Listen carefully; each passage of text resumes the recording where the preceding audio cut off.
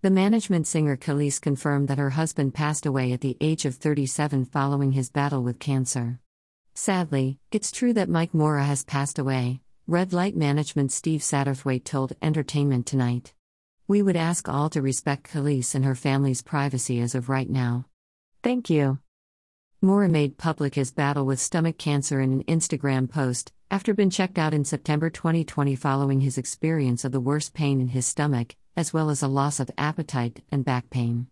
It was a bit late, he wrote. But just in time.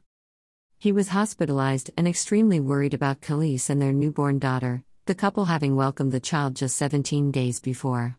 The bossy star is also mom to sons Shepherd, 6, and Knight, 12.